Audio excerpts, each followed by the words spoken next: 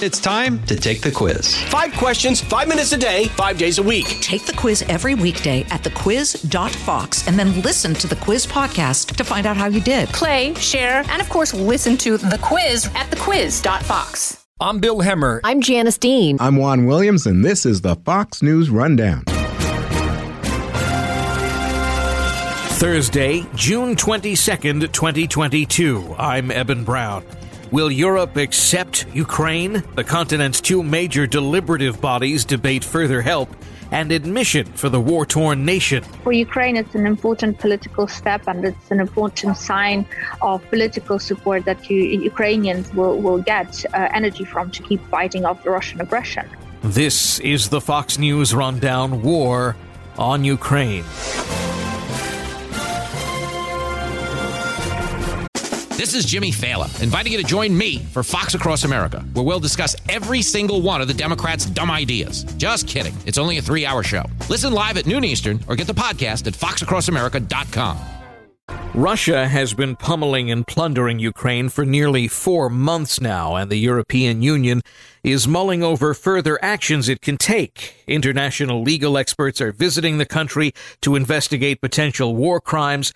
The European Union in Brussels is getting ready to grant a preliminary membership to the nation, and Europe's main humanitarian agency is being lobbied by Ukrainian officials for help for refugees and to export its grain, which is sorely needed around the world. I'm participating in the Parliamentary Assembly of the Council of Europe as I'm a member of the Ukrainian delegation to this assembly. Lesia Vasilenko is a member of Ukraine's parliament. She is in Strasbourg, France, at the Council of Europe this week. Essentially, it's a week-long session, and this session is almost entirely dedicated to questions pertaining to Ukraine and to countering Russia's aggression and the consequences of Russian aggression. So just now we are out of a discussion of a heated debate on protecting of women during armed conflict, safety and security of children and other refugee groups who are fleeing, and providing safety to the Ukrainian women and children who are fleeing the war and to the 8 million displaced Ukrainians. What else could be on the agenda for the rest of the week? There is this has been a big week with regard to Ukraine and its standing with the Europeans.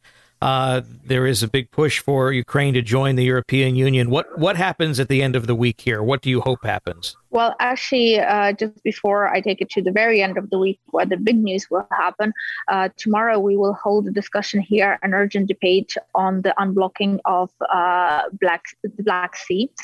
Essentially, Russia's warships keep Ukrainian cargo ships trapped, and Ukrainian cargo ships are loaded with grain and with other food produce, which is so very desperately needed on the African continent and in the Middle East and in certain Asian countries.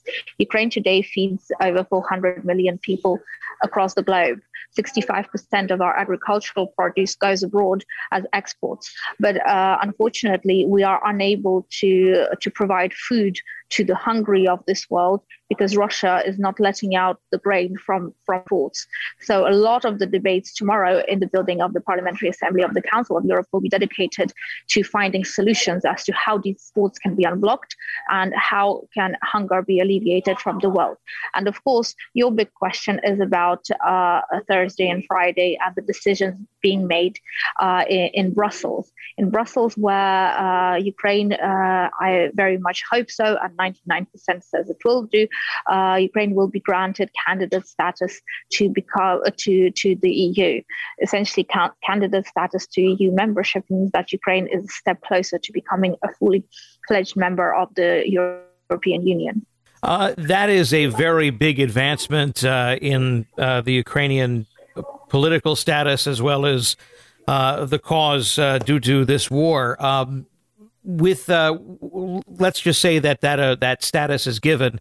What changes for Ukraine at that point? What can further happen that can be helpful to Ukraine's efforts to defend itself and to seek help in defending itself? Well, essentially, for Ukraine, it's an important political step, and it's an important sign of political support that Ukrainians will get energy from to keep fighting off the Russian aggression. But at the same time, for Ukrainians, it will be a step into readmittance into the European family to which we Ukrainians belong historically.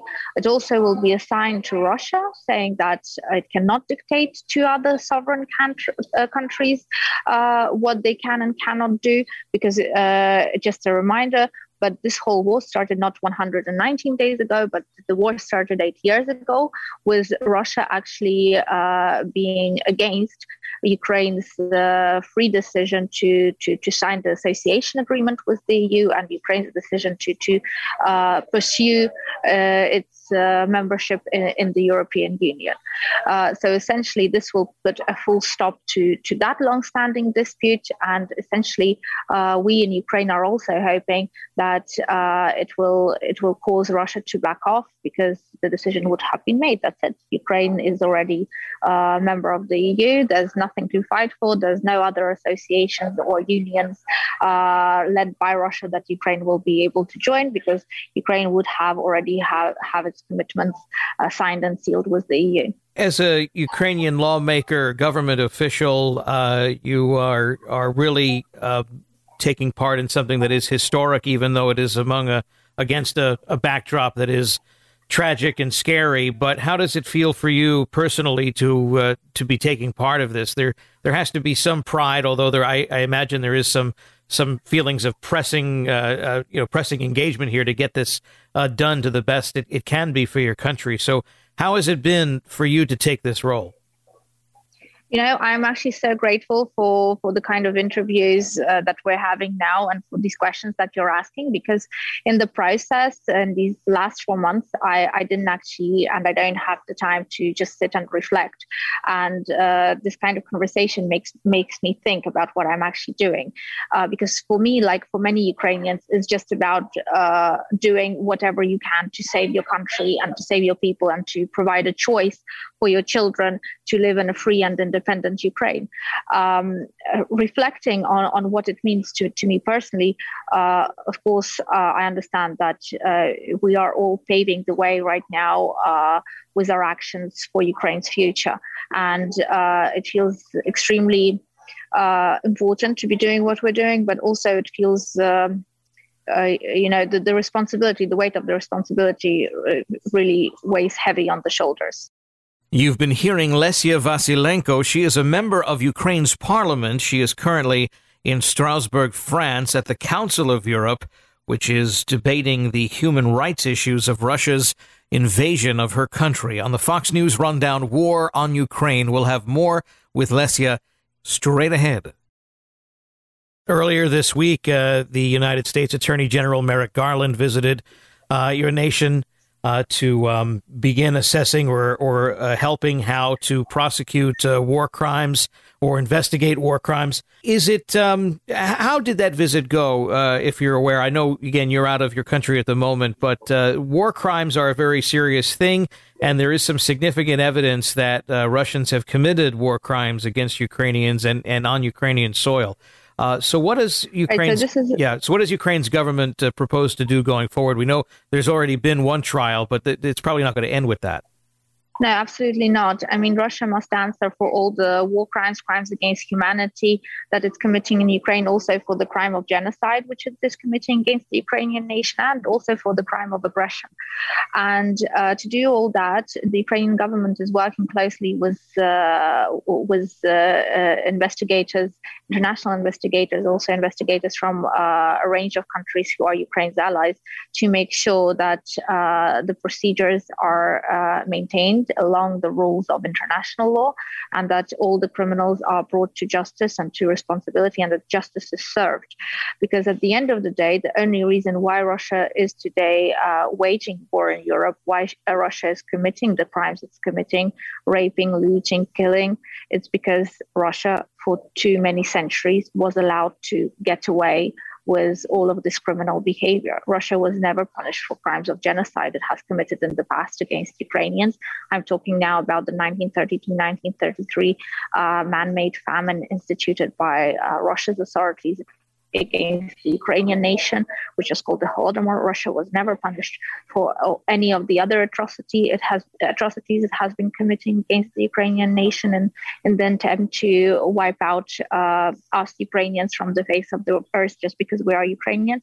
So Russia, of course, has felt almost inspired to carry on with the same kind of behavior and to carry on pursuing its imperialistic dreams. And this is exactly what it is doing now. And if we are to live in a safe world, in a world safe from Russia's aggression and from Russia being a terrorist state that it is, then we must take action. We must take action now, not just as Ukrainians, but as an international community that wants to leave the legacy of a safe and sound world to the children of tomorrow and to the future generations.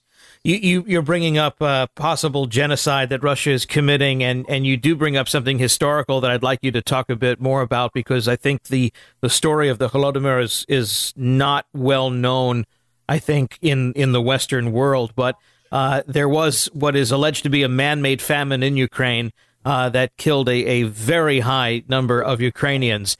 And historians have debated whether or not this qualifies as genocide, and certainly the Ukrainians have always insisted that it was. This is a very sensitive issue, I know, for Ukrainians, and it's sort of going to be relitigated, I think, in the lens of what is happening now with Russia targeting mass numbers of civilians in Ukraine. So what should the world know about how Ukrainians feel about the Holodomor and how the world has sort of not fully accepted that explanation of it being a genocide, and now it has to sort of, rethink that again? Well, the famine in 1932-1933 took away the lives of something between 4 million and 7 million Ukrainians, has been deliberately organized by Soviet authorities, by Russian authorities, essentially in pursuance of Stalin's strategy to make Ukraine free of Ukrainians.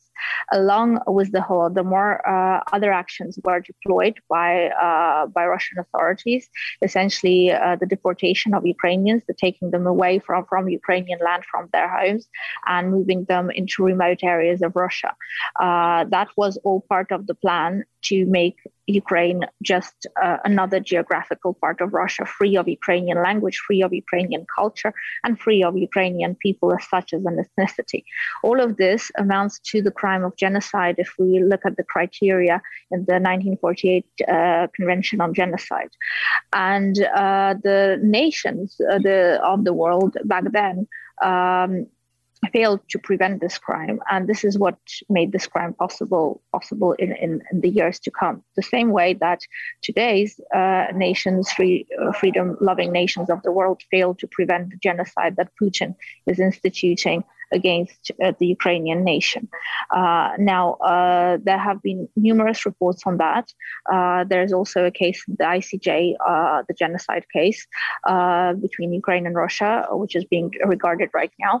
And right now, it's about time for the world to do the right thing and to finally start acting. First of all, pertaining to the provisions of the convention, and to start preventing the act of genocide that Russia is committing against Ukraine. And second of all is to actually punish Russia for the crime which it is committing against Ukraine. And in order for the punishment to really bring us to the goal, and the goal of any punishment is to make sure that no such act is ever repeated in the future, that never again really means never again and not another yet again. It's important that the future generations of Russians realize that the behavior of their government, of their leadership back in historic times, be it in the 1930s or in 2022, that it was wrong, it was a crime, and that such a crime leads to certain consequences. Lesia Vasilenko, member of the Ukrainian parliament in Strasbourg, France today. Thank you so much for being with us on the Fox News Rundown, War on Ukraine. Thank you.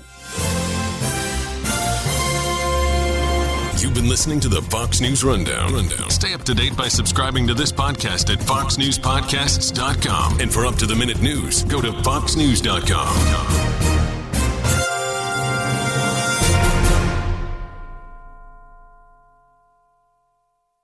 from the Fox News Podcasts Network. Hey there, it's me, Kennedy. Make sure to check out my podcast, Kennedy Saves the World. It is 5 days a week, every week. Download and listen at foxnewspodcast.com or wherever you listen to your favorite podcast.